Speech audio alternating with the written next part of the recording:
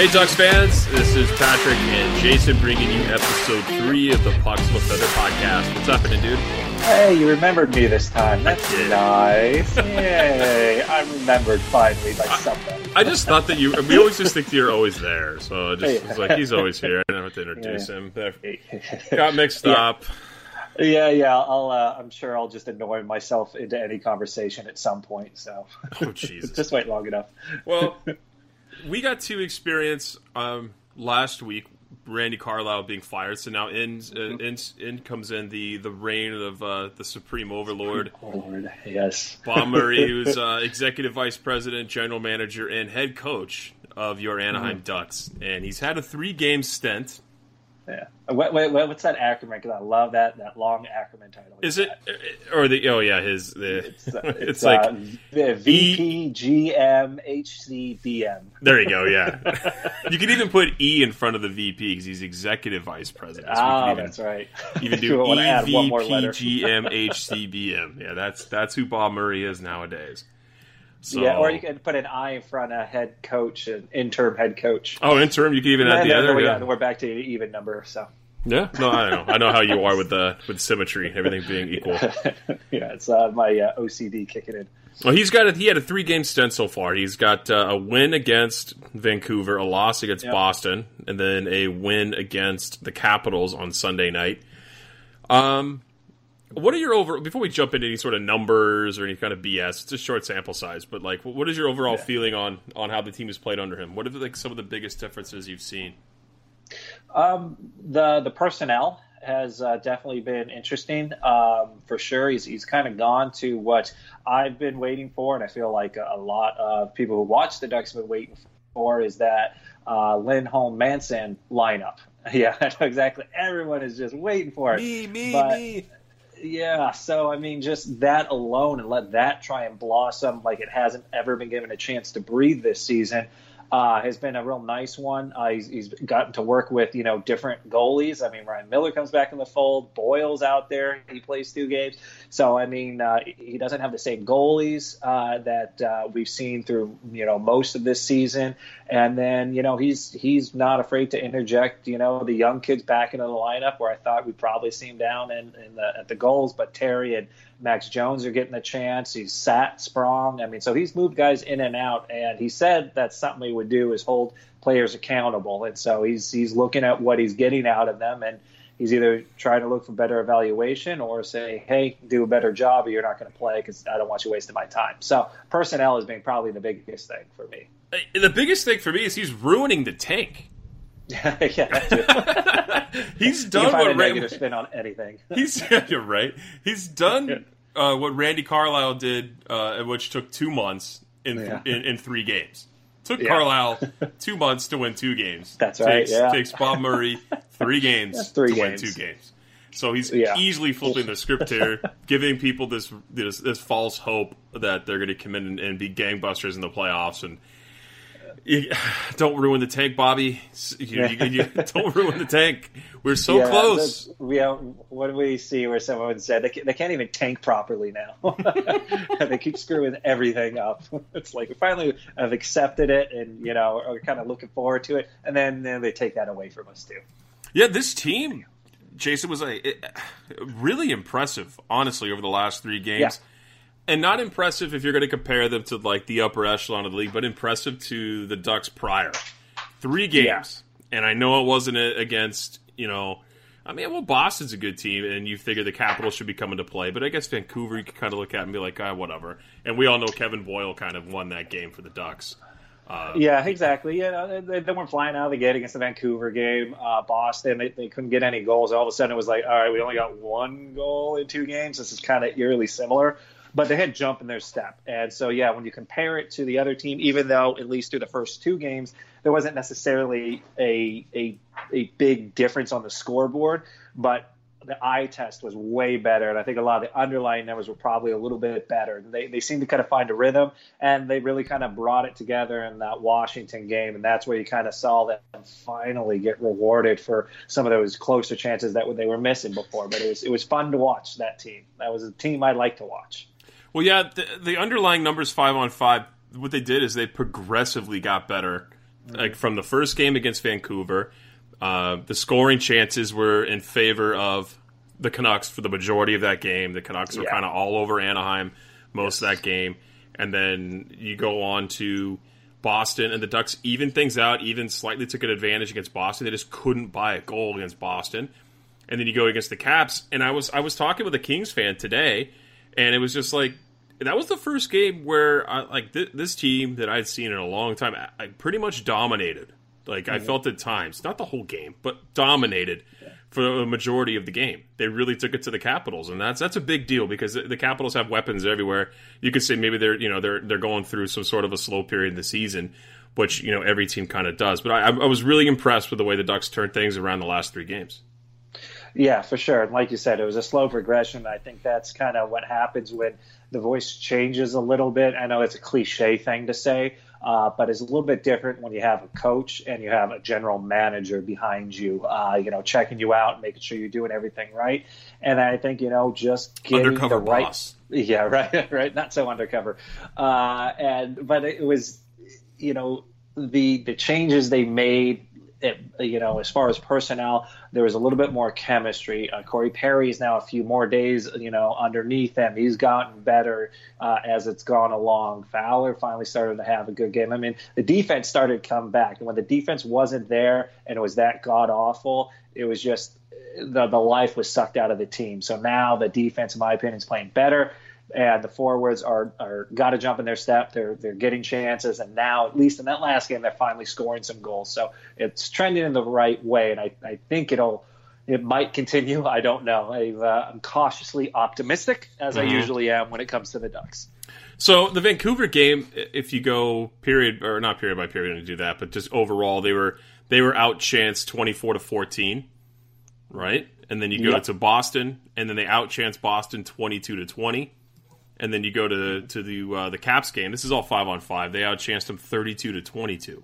So just progressively got better, and it's impressive. And I think a lot of what you just said, it makes a lot of difference. I want to point to Hampus Lindholm and Josh Manson being paired back together again. Like that was the golden goose for the Ducks, right? That was the line on D that you could always count on to come out and shut down the opposing team and play well. And they've played outstanding since they've been put back together. And I get it. Anyone who's listening here, it's a short sample size. But they've played outstanding, in my opinion. I think they've played really, really well.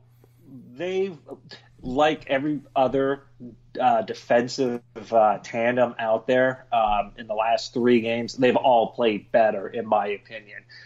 Lindholm is one of those guys. It doesn't matter who you kind of play with. He will be a good defenseman, and he generally makes the players that play with him better. The problem is that when Manson is gone and not with him, Manson flounders horrifically. Yeah, his numbers aren't so good away from him. They are not good, and it's kind of one of those odd things where Lindholm and Manson, for whatever reason, they click and they read each other, and that's the chemistry and the not having to think so much that kind of helps. Not only for the eye test, but the whole team. They don't have to think about what the other person's doing, and it just clicks. And it's a weird thing to kind of to put into numbers, but it just works. And you separate that, for 50 odd games, and you look at how much worse they were eye test and stat wise.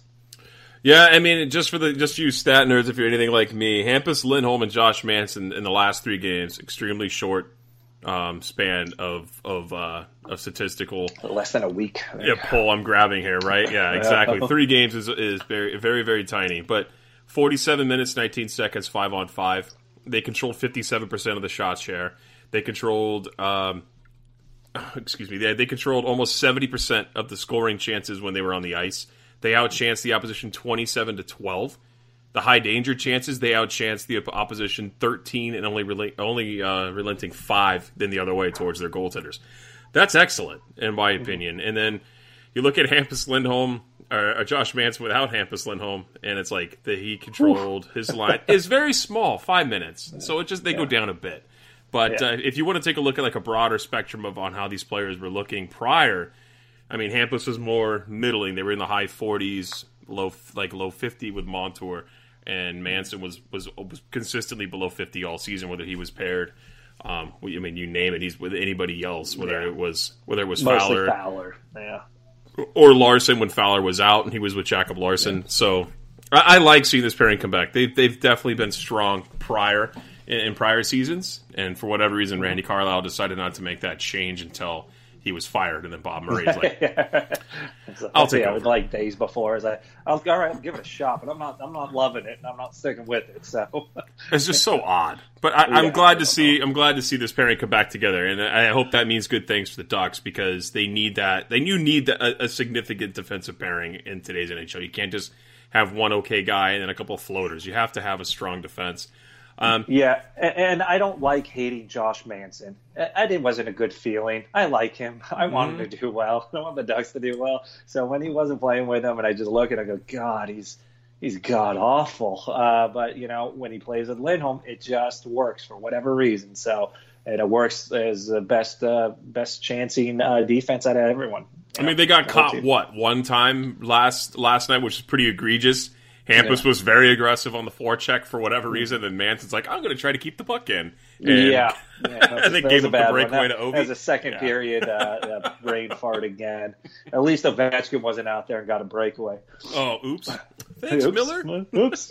Yeah, exactly. They just wanted Miller to have his moment. So Murray comes in, makes that change, and then you had mentioned, too, that he brings up the kids, and that's very important. He brings up, basically two of the most NHL-ready players for the Ducks in the forward position. I know a lot of people have questions or excitement about Sam Steele because he had really good numbers in the WHL prior.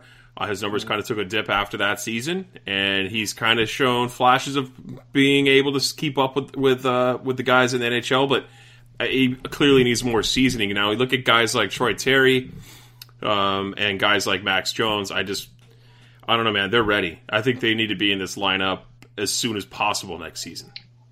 Yeah, key word there is next season because putting them in now may actually help the Ducks, which is kind of what we want. But at the same time, are you really willing to really get a much worse draft pick and their prospects, if they even get into the playoffs, as far as the Ducks prospects and the teams they have to play, they're not in good shape. They got San Jose, or they're going to play against Vegas. It depends. I guess if they do a wild card, they could play Nashville or Winnipeg. I don't know how much better they do against any of those teams, or it's Calgary, something in there.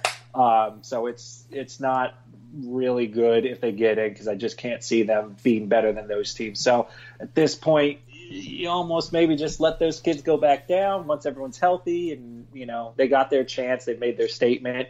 But, I mean, if they're looking to win now and continue on, then I'm sure that the best way to do that is keep those guys up there because they are NHL ready and they're quick and fast, something this team desperately needs, especially since Kosh is out for the rest of the season. Such a good look for them being paired together, too. I think that's excellent. Yeah. And they were paired with Adam Henrique last night, right? I know that Henrique actually had a 3-point night, and I don't think any of them came at the hands of Troy Terry or Max Jones. I think Jakob Silfverberg was a facilitator in those goals against the Caps. Yeah, it was the Montour goal, Montour shot that Henrique deflected, and then the other one was the power play, I think, where he poked it in. Yeah, exactly, got in there and was able to hit one past on a rebound for Holtbeast. So the kids, I think they think it's time they stay up, but like you said, I would be okay with it if they when Chad Johnson comes off the IR, and we'll get to goaltending here because goaltending all of a sudden has become a mess in Anaheim. But if Chad Johnson comes off the IR and they're like, "Hey, you're just gonna play the rest of the way," then bring the kids up because I think that Chad's gonna be a big enough sieve to let in enough goals for the Ducks to continue to lose. And they got Miller now. Miller would be their guy. Oh, we'll talk Chad about Johnson. We'll talk about yeah. Okay. All right. Sorry. Didn't mean to jump the gun on you. No, I want to see the kids come up and play, but like you said, I think it's probably best for them to go back into the AHL, continue on that team that's got a chance to go in and make some noise in the playoffs and see what they can do probably in their final season and then before they jump up to the NHL. I mean, Troy Terry's coming up. He has to. He's much older. And then you look at Jones, I just think he that style of play in the NHL, I didn't know he possessed that kind of speed. For being a big guy, for him, he's moving around. He was flying through the neutral zone, going into the forecheck, nice and hard against some big defenders, and we're outworking him along the boards with the puck. I'm just very impressed with both he and Terry. So hopefully we see more of that. I was, going all the way back to the training camp. I was always impressed more with Troy Terry than I was Sam Steele. Everyone was talking about how Sam Steele's the next guy to come up. I mean, he's got to be. And I was more impressed with the way Troy Terry was in that. He didn't really show it in his first few games in Anaheim. He said later that he was just really worried, about being sent down. Then got sent down and said it was the best thing that ever happened to him. And he got all his touch back. He was killing it, a point streak for, weeks on end, and then came back and was a completely different player. So it's been fun to watch him. Max Jones, we did an interview with him earlier in the season, and that's kind of what he said. He says, he's that kind of get in. He kind of compared himself, I believe, a little bit to like a Ryan Kessler type, but with speed. So he knows that he's a little bit faster, and he has to be in this NHL. But he's not afraid to go to the net. He's not afraid to mix it up with people, and he's got finishing touch. We'll see at some point. It's hasn't quite happened yet, but he's been so close on so many chances. It's kind of just a matter of time. So those are two guys you'd love to have on your team if you would really competing for a championship. But I don't think the Ducks are at that point. I hope they prove me wrong, but. Yeah, and before we get done talking about the kids on the team, we mentioned Daniel Sprong a little bit being taken in and out of the lineup. How do you feel about that? He missed, I think, almost all of the third period. He only played 8 minutes and change against Boston, and then was benched, healthy scratched against the Capitals. And he's a faster player. He's a shot generator. So, curious move there by Bob Murray. Yeah, it's interesting. That's one of the without knowing exactly what Bob Murray was looking at or what he thought should have been happening. It was kind of something too where Sprong wasn't really being utilized under Randy Carlyle either, and it kind of became, from what we heard, is more of he needs to work on some defensive aspects of his game. And be a little bit more reliable on that end of the puck. Not that his offense really couldn't do anything, but we were still screaming, like, who cares? He's putting in the puck. Just put him in there. I don't care if he's not that great. No one was great on defense. But I think that they're trying to change the way that they're playing a little bit to get better at defense, and I don't know if that's maybe a reason why they decided to kind of healthy scratch him. I don't know their conversations or what Bob Murray has in store. But, Bob Murray has made it pretty clear. He wants the team – or at least he wants individual players to play a certain way. And, he's going to talk to them in practices and kind of explain that this is where I think you should be doing. This is what I want to see out of you. Go out and do it. Now, he's not there, and he's a super coach. He kind of leaves that to the other two assistant coaches. But I think he probably wanted Sprong to play a certain way, didn't see enough of that through Boston, and benched him in the end and didn't let him play the next game. I doubt he'll stay out of the lineup too long. I'm sure he'll be back. He does have offensive upside. But when you sit him and then we win 5-2, you might look at it and go, well, doesn't really help your cause at that point. Yeah, I know, right? They didn't really miss him that much because they exploded on that one. So he's a good young player, and that sparked some BS on Twitter where they were like, "Oh, he's a bust. We should never traded Marcus Pettersson to Pittsburgh. Pettersson now has more points with Pittsburgh than Sprong has with Anaheim." Like, okay, fine. So he does, but it doesn't mean that Daniel Sprong's a useless player. You got to remember, Pettersson left the team where he wasn't getting opportunities, I don't know, with guys with like Sidney Crosby, Phil Kessel, Evgeny Malkin. Sorry, there's a bit of a difference when it comes to playmaking ability on a team like Pittsburgh than it does with a team like Anaheim. And Pettersson wasn't playing up on, he wasn't playing first line D. He wasn't getting looks with Ryan Getzlaf. Let's just be honest about that. So different looks for different positions on different teams. That's a tough comparison. You ever compare a forward and a defenseman, first of all, and then second of all, the types of minutes they're getting. So I didn't really appreciate those comments about Daniel Sprong. I think he's a great young player. He's not going to be a 30-goal guy when he picks up the next couple of seasons in his NHL career, but he's young. And the Ducks do very, very well at helping out young guys develop into good players. So we'll see where he goes from here. But this might just be a blip. Maybe it's time for him to watch some hockey and see what happens. Yeah, and that happens with young players. And this guy had no goals and wasn't getting very many looks at all with Pittsburgh. They had kind of given up on him. I thought it was a good trade for both teams. Pettersson was never going to crack the top four and was struggling really in the bottom two for us. So other than that, I was willing to let him go, considering that we should have some guys that are going to make a little bit bigger movement up our lineup. And, talking about Larson and Mahura. I mean, these guys are guys that should probably start cracking the lineup. Pedersen, in my opinion, probably dropped on the depth chart. Glad he's doing great in Pittsburgh. Good for him. He wasn't going to fit here. We needed offense. We got a guy who then went out and scored, 7, or I don't know exactly where he's at goal scoring at this point, but I know he's at least, I think, 7 goals. So, I mean, that's something that when we weren't scoring or doing anything offensively, he was a guy who was at least exciting to watch and was putting the puck in the net for a while. Let's transition to talking about the team that skates in front of the crease to the guys who shuffle around in the crease with our goaltending situation in Anaheim. Oh, nice segue. Had to wheel that one for you. That's good. You're a professional. We had Ryan Miller, who's been injured since December 2nd, right? He's been out. He had a knee injury, so he went on the IR. Then you look at John Gibson goes out on the IR. Chad Johnson goes out on the IR, and you're like, what is happening? Yeah. So Gibby goes down. They recall Kevin Boyle. Kevin Boyle comes up, and then all of a sudden we get the lucky stroke of timing when Ryan Miller gets reactivated off the IR, comes in, he sits the first game. But Kevin Boyle comes in and makes an appearance. He basically, I know we mentioned a little bit here on in the beginning about how he won the game against Vancouver, and we have plenty of time to get to Gibby. Don't trust me.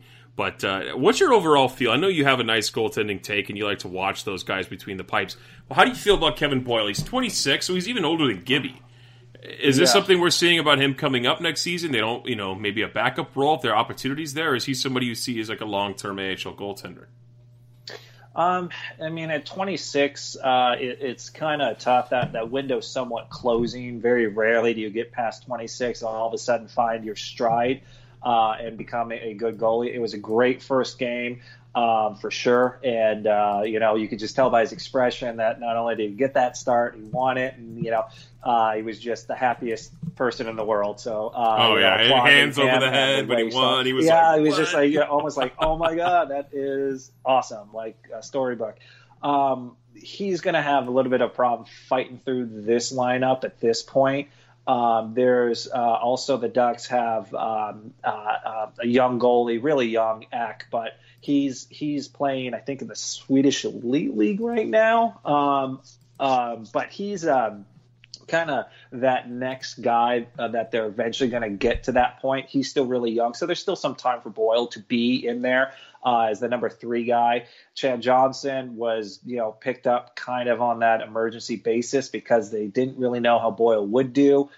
He's had a good season with the goals, but the goals are having a great season almost no matter who's in net or who's in or out. It seems like that team's really kind of clicking anyways. But he got the chance. He got to go in there through injuries. But I think once we get a goalie back, he will now be the guy who will be sent back down. It's not a guy who's going to stick around for this season. It does depend what they want to do with Chad Johnson moving forward. If Ryan Miller resigns after this season, get him out. Yeah, get Johnson out. Oh my God. Yeah, well, Johnson for sure. I'm fine with going year to year with Ryan Miller because of the way he's still playing. He's still legit, and if the price is right, keep him there because him and Gibby are an awesome 1-2 combination. Let's get to Miller in just a second. Okay, so Kevin Boyle, he played 2 games, won one, lost one, but he almost cracked a .930 save percentage in the loss against Boston, and I don't think those goals you could really fault him on either. I felt like those were tough, and I think he played a solid 2 games for Anaheim, gave him a chance to win. Yeah, for sure. It's a great start, and fortunately he's catching the team now that will actually try at least a little bit in front of him. Is getting better as it moves along. Like I said, I don't think he's bad at all. He's played well, but it's a really small sample size too. So I'm hesitant to kind of say, everything he's doing is good. The one thing I've noticed on him is he's fairly aggressive. That works initially when no one knows who you are or your tendencies as a goalie. And these are his first games. It's the first time people have ever gotten a look at him. But what I've noticed is most of his saves tend to be a little bit out there. He just seems to be a little bit past the paint on some plays, which work to his advantage in some points. But eventually teams will know that, and they'll outweight you or they'll make passes, and he needs to play a little bit deeper in the crease. That's kind of what has to happen in today's NHL. You'll see Ryan Miller be way back.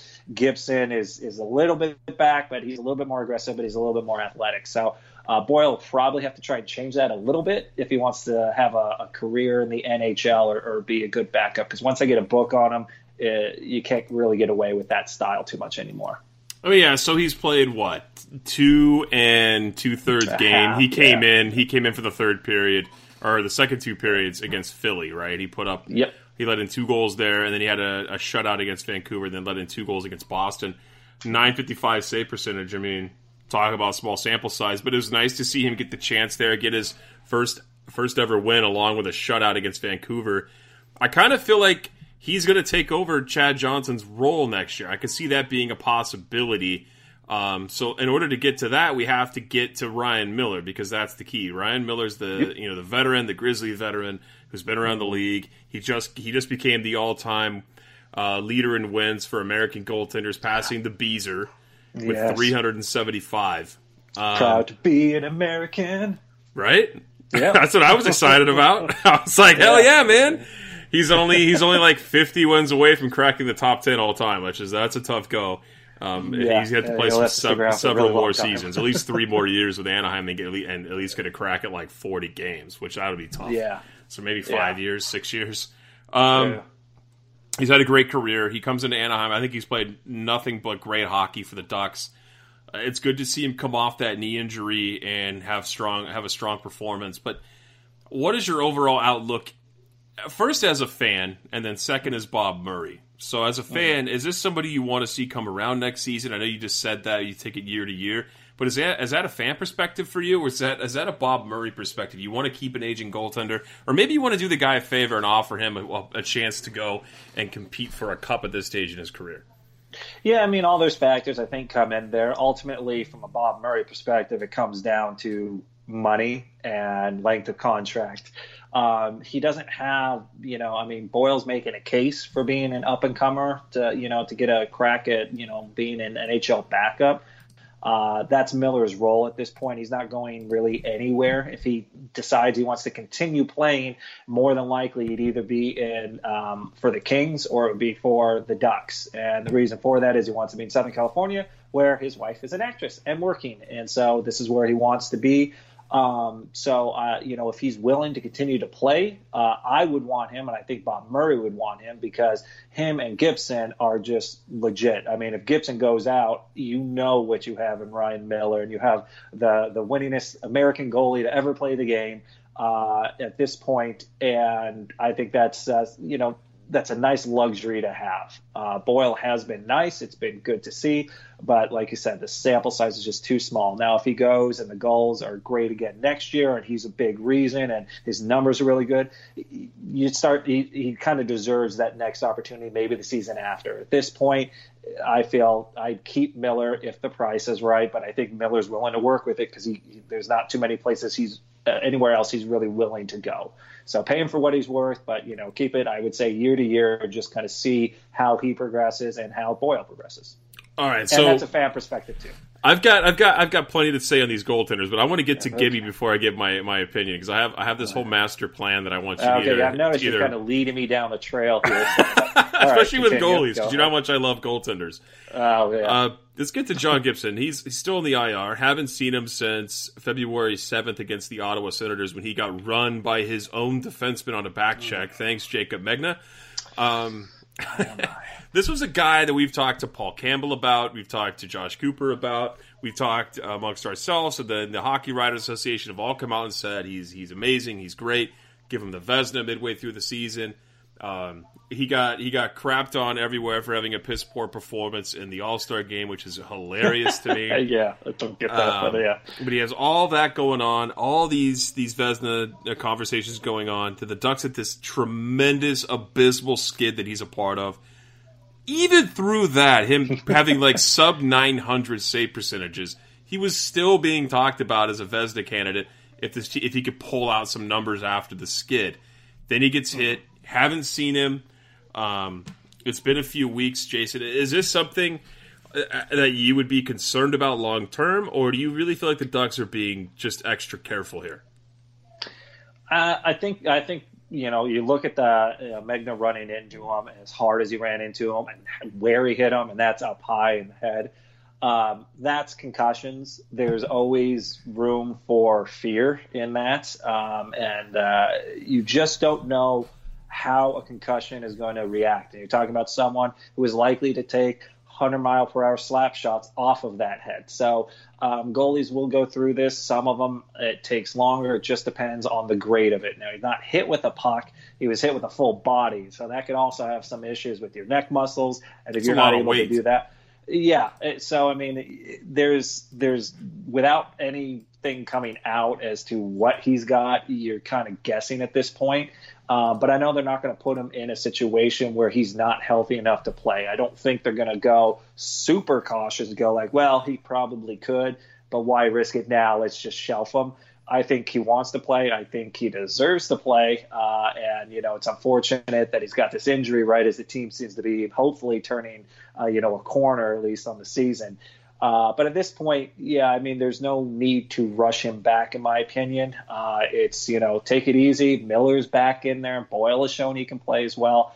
I don't know, without knowing what he's going through, if it's a concussion, that's day-to-day, week-to-week. If it's a neck injury, probably back a little bit sooner. Just don't really know until they come out and tell you what he's got. But I don't think they won't tell you what he's got until they either shelve him for the season, or he's pretty much ready to return. Then they'll say what it was that was causing it. But he's been out of the whole media spotlight. No one's heard of him. He's a ghost at this point. And that's usually not a good sign when you're not hearing anything about a guy. So let me give you my master plan. Okay. We just talked about all 4 goaltenders for Anaheim, most importantly, John Gibson. So here's the master plan. Here's how you embrace the tank in Anaheim, okay? Okay. You, as soon as Chad Johnson is healthy, take him off IR. He's now your number 1 starting netminder. You are trying to tank. I get it. Period. You put him in net. Yeah, you're taking the 4 goalies and you're putting the worst one as your starter.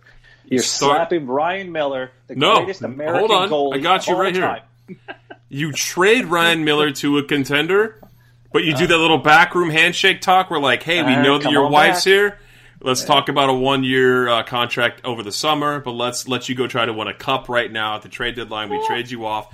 You can come back. It's been done. They don't talk about it all the time, but that's done. Like, you see guys get traded and come back. All the time. It happens. Go win a cup. So give Miller the chance to win a cup. We like Ryan Miller. Find whatever goalie you can find in the NHL that is just waiting for any sort of backup role or some sort of place to sit. Park him in the backup role.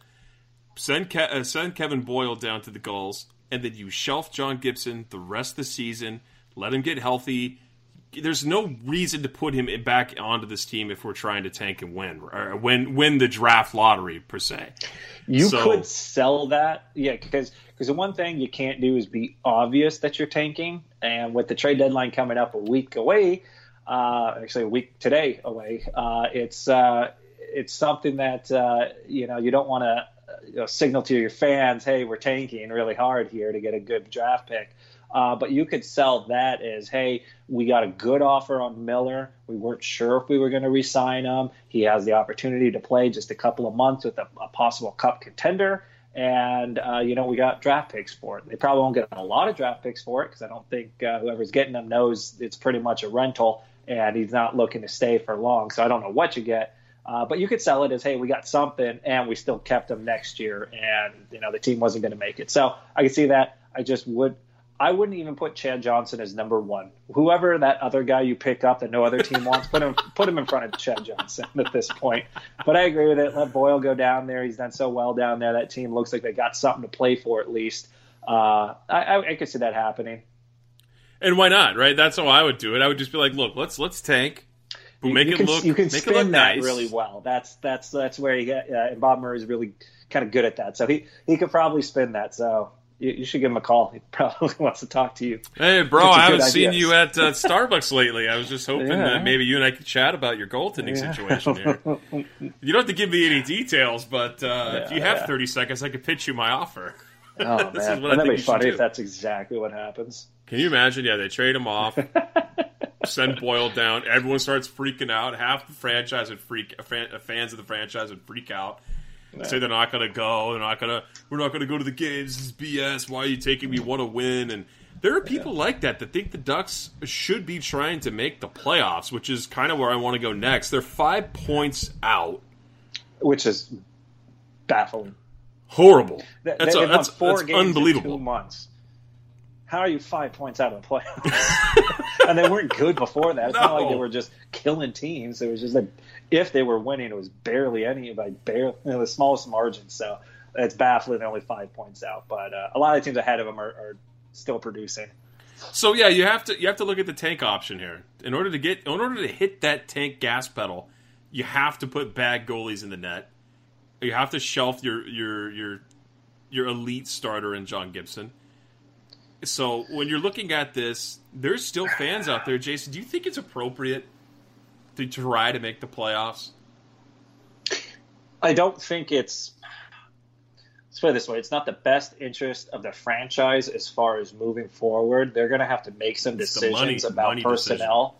Yeah, but I'm saying, obviously for their future as far as the players, they can look to do some really good drafting this year, and they've got an opportunity to do that, which does not come along a lot for the Ducks because they're almost always in the playoffs and generally pretty high up there in the division leaders most of the time. So they haven't had an opportunity for a high draft pick in a really long time, which is why you don't see any elite guys coming in behind it. In the system, Troy Terry and Max Jones.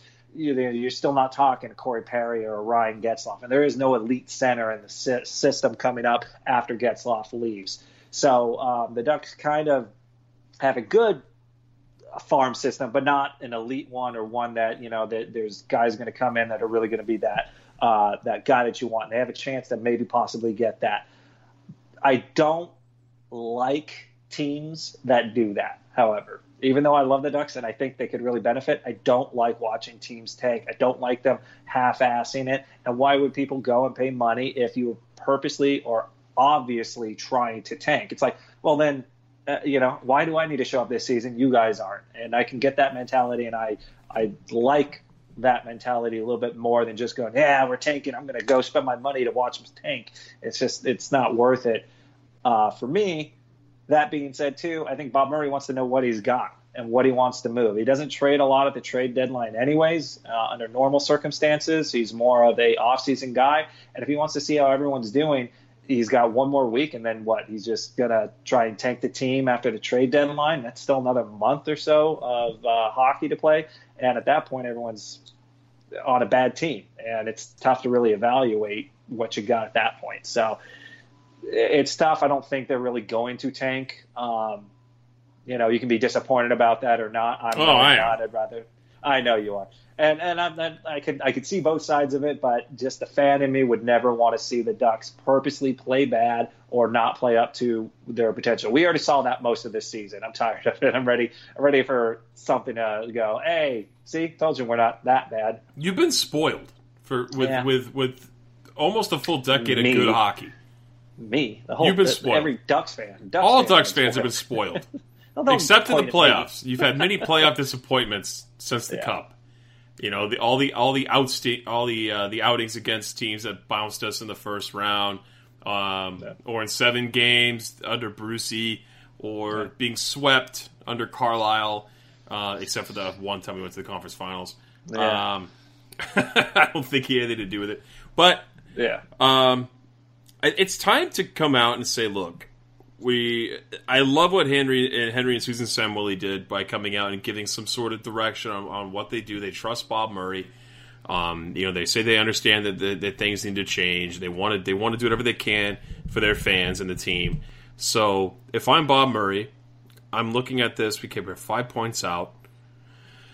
What benefit does it make, other than monetarily, of me making the playoffs, getting this team to the playoffs? There's none. There's no good benefit. You have to get into that top 10 and draft picks. You have to find a way to do that. Your team has already destroyed itself over the last 59 games. I don't really see an advantage. If they came out and somehow spun it to where they told the fans, look, we're not going to be good the rest of this year, and hell, we might not even be great next year. We're going to be way more competitive than we were this year, but we're not going to be great next year. We're shooting for that third season where we're able to rebuild this franchise really quickly and then come around and be competitive for you in year 3. You have a problem with that after all the success they've given you the last 8 years? The only problem I have with that statement is, and I could be the minority on this one. I don't even think it'll take. I think next year will be better. This year was a fluke, and this was a team and a new style with a coach that couldn't handle it or couldn't figure out how to do it and was kind of stuck in his ways and didn't want to change it. And I feel that's been the biggest holding this team back, or the biggest thing that's been holding this team back. This team on paper still has talent, should still be able to compete. Yeah, they need some faster, younger pieces, but that's your Steele, or that's your Terry, that's your Jones. Cautious taking the next step. It's been a bad year for Raquel, but he's still getting chances.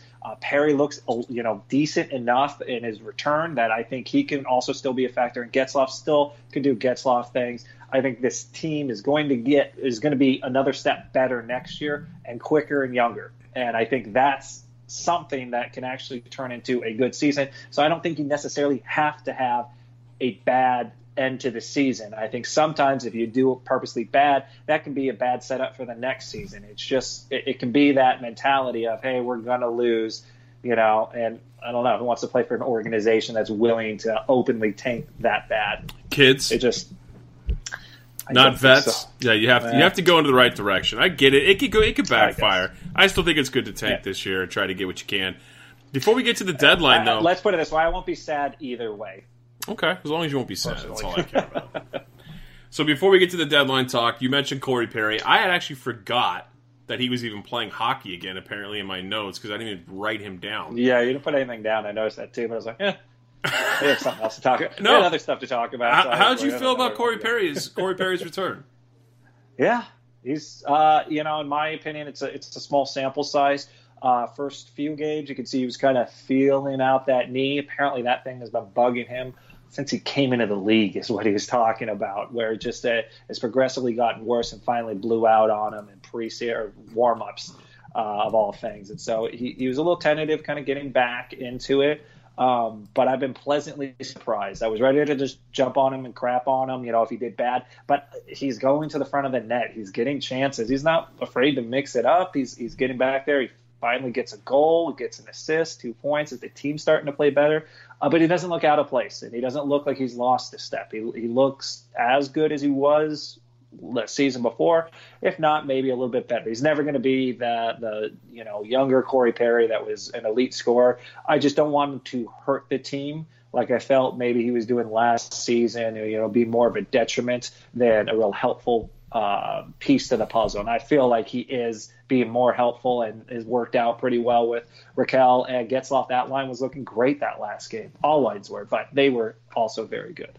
Interesting to note about Corey Perry this season. So he's played how many games? 8 games. He's played 8 so far. His first game was February 2nd against Winnipeg. Last night against Washington was where he got his first multi-point game, scored his first goal of the season. He had an assist prior in Montreal, which I didn't even think about when I was doing the post-game last night with you. I thought it was his first 2 points. Yeah, I thought he had gotten an assist somewhere in there. So he had an assist against Montreal, but it was his lowest ice time he's had of all 8 games. But he had the most shots that game for himself and then the most points. Just interesting to me. I get one of those was a power play goal, so you can look at that's not 5-on-5, but only playing 14 minutes for Corey Perry rather than the 16 to 20 he was playing prior. Just interesting to note there. His best game was at the shorter time. I wonder that's something they look to do. Maybe not put so much pressure on the guy to be that top line player and knock his minutes down a little bit. Yeah, I mean it's interesting. If anything, I don't think it's something that you can look at and go like, well, that's what they should do. Then. Right. I think that game too. Once the third period started going, that team was. I'd be interested to see how many minutes he played in the first and second compared to the third, because at that point the Ducks were kind of killing it, and at that point you really have to keep putting them out there. Why not put out the fourth and third line? Which once again, it seems like this new coaching team, I guess you could say, seems to be more willing to put out, Max Jones or, on a penalty kill or something like that. And, it might be just something where there wasn't a big need to have to try and add him in there because he's really there to try and score goals or, be an agitator. And there was really no call for it once we went up 4-2, and that was, halfway through the third. So. Yeah, keep the old guy off the ice when you don't need him on there, right?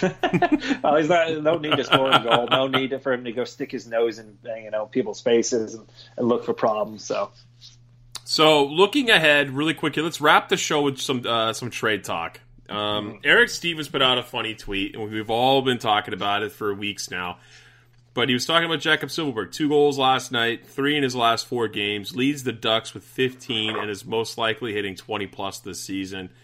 So Eric Stevens says, trade or sign, trade or sign. Trade or sign, trade or sign. What do you do at this point? Bob Murray's come out and said that he wants to keep Jakob Silfverberg if he can. Jakob Silfverberg comes out and does the whole media thing, the nice Sweden thing, and says he doesn't want to go anywhere. He's good with staying in Anaheim, which I believe. But is it time to kind of say goodbye at this point at his age and the amount of money he's probably going to command? My head says yes. My heart says no. Oh, man. I would like to have a story as old as time on the team. I know, right? You just don't get good love stories anymore. But he is awfully pretty. But the one thing I would think is that we've just been waiting for Silfverberg to be that constant threat to score goals. He is, pleasant surprises. He's really good, a two-way defenseman, a two-way forward. But you've always got him as a guy who's going to put up close to what you would hope Bobby Ryan would. Maybe, not quite at that level, but once again, Bobby Ryan really hasn't he's been in the same boat. He's never really hit what looked like his potential. So you see glimpses of Silfverberg, and that's where you kind of get that hope, or the feels that maybe he'll finally kind of do it. But he is 28 at this point. He's making, $3.5 million or something like that. And he's going to be looking for, you can start at $5 million. I think Steven said this. You can start at $5 million and start looking up, and you probably should look up. So he's looking closer to like $6 million probably for his production at his age. It'd be rough to go ahead and do that, especially with some of the younger wingers that we're going to have kind of coming up. And with Bob Murray saying that he wants to get younger and faster. So I don't know if it's a show or if he's looking for, Bob Murray's looking for a hometown discount. They can sign him for much less, I would say less than $5 million. I'd be okay with that. Yeah, but I mean that's going to be a tall order because this contract is Silfverberg's payday.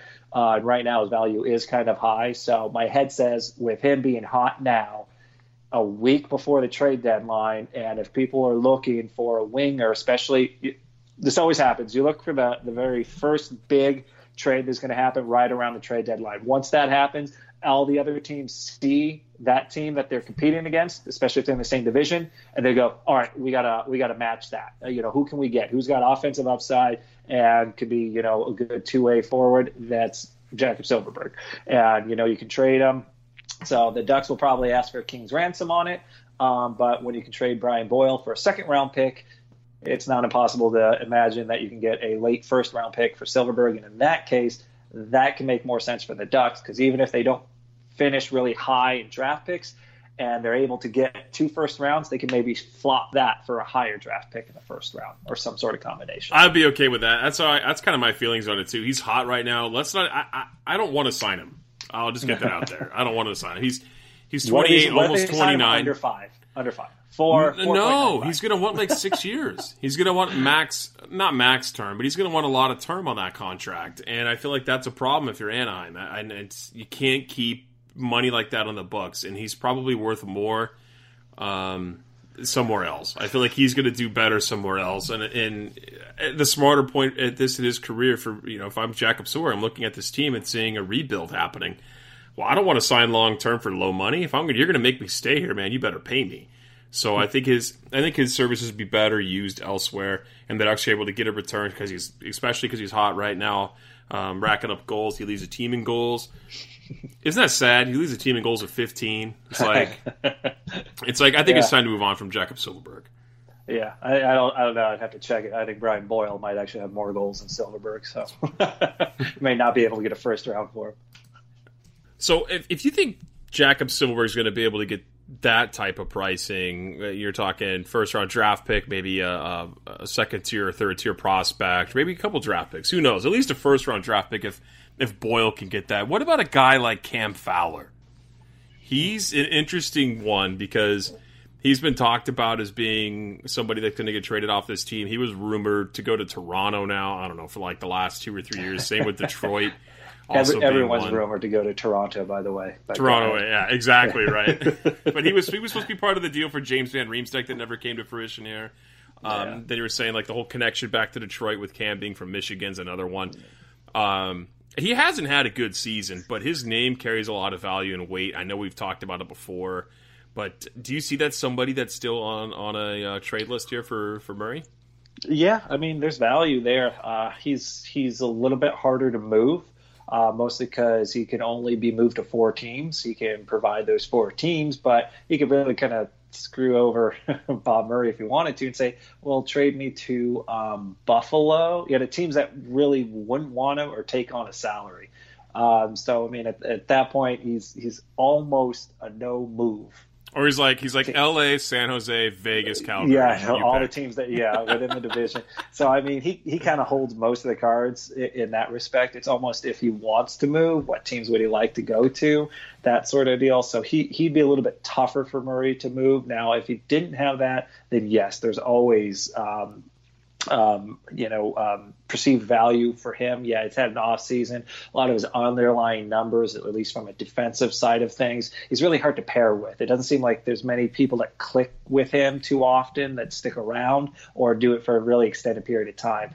But he is a really good skater when he decides he wants to do that, and he can provide some offense. And so teams are always looking for a defenseman to do that. So he still has some value. I just think his contract makes him almost unmovable if he doesn't want to go. So Cam Fowler would have to want to leave, and I don't think he particularly wants to. He's still young enough. That core of the 4 defensemen, if you throw in, Montour, Lindholm, and Manson together, all of those guys still make up a decent 4 defensive core that can move the puck and provide some sort of offense or some sort of intangibles. He's the skater of the group with some offensive upside. I think Montour's the next one. Manson's the hitter, and Lindholm's the all-around best defenseman on the team. So there's a place for him in Anaheim, but it's going to be hard for him to want to, it's going to be hard for him, Murray, to move him. It'd have to be really perfect fit all around. That would be my opinion too. I would like to see him move just because I know he can fetch a hefty ransom back because he is very valuable. And just like this one off season that he's going through right now is tough to gauge his overall value. I think he's really good at moving the puck out of your defensive zone. He's really good at transitioning. He's a great skater. He's had many defensive hiccups this season. But if you X out this season, because you could pretty much just crap over any Ducks player this year on the roster and say this year's been bad, except for John Gibson for the most part. Yeah. I think he's movable if he agrees to go, and I think maybe going to a contender might make him think about it, but I still think that the easiest piece to move, and one of high value as well, not that I want to personally move, but there's been talks of Brandon Montour being on the radar. And that's a very interesting one. He's a right-hand shot defenseman. Everyone always looks for the right-hand shot defenseman. He's a good two-way defender. He can skate well. He's got great mobility. He has that offensive upside. I still think he can run a power play. How do you feel about Brandon Montour here? Because he's on that short-term contract, and there's potential where he could cost you big-time Cam Fowler money in the next deal. Yeah, that's a guy, even higher, that I think his ceiling could go higher. He's showing me he's got more of a potential offensive upside than even Cam Fowler. Cam Fowler is a better skater, but porous on defense, and he's never been a great defender. Montour provides a little bit of that spark and that speed too, so he's an exciting player to watch, and he's right-handed too. So I don't want to see losing that player. I'd much rather see someone who provides a little bit less to the Ducks. That became kind of glaring this season, which was Manson. I don't like losing a guy who can hit like Manson, unfortunately, but if I had to choose between all 4 of them, I'd choose Fowler. But Fowler more than likely can't go because of the contract that he signed, so that only really leaves the other 3. You're not trading Lindholm for anything. And I'd rather lose Manson than a Montour, because I think Montour can still rack up some points and be a good offensive threat and a good outlet passer as well. He is great on offense and facilitating or causing the play moving forward out of the defensive zone. Boy, I stumbled through trying to explain that. I was like, man. Yeah, I felt the path you were going on, though, made sense. Yeah. I think everyone understood the idea of what I was trying to say. But trade Manson on that side before you trade Brandon Montour, which I could agree with that. Just because if you get rid of Manson's cap hit, which is $4 million, Montour is probably going to take $6 or $7 million on his next deal with term. He's going to get paid. And it just makes a lot of sense to move that off. Although I think Montour, just his age and his ability, is going to get you a lot more. But I think it's somebody you can't just get rid of all your assets. You got to keep the young. He's a young asset. You want to keep guys that are young and good. So I feel like keeping Brandon Montour is probably the better thing to do. And if you're going to trade a defender, you kind of have to either trade Manson or Fowler. And if looking at either one of those, I'm trading Fowler. Yeah, trying to, but I think his contract pretty much, it might as well have been a no trade clause. So yeah, a 4-team. Like, I wonder how that comes around. Like, where does that number? How does that number get to that? Your negotiation.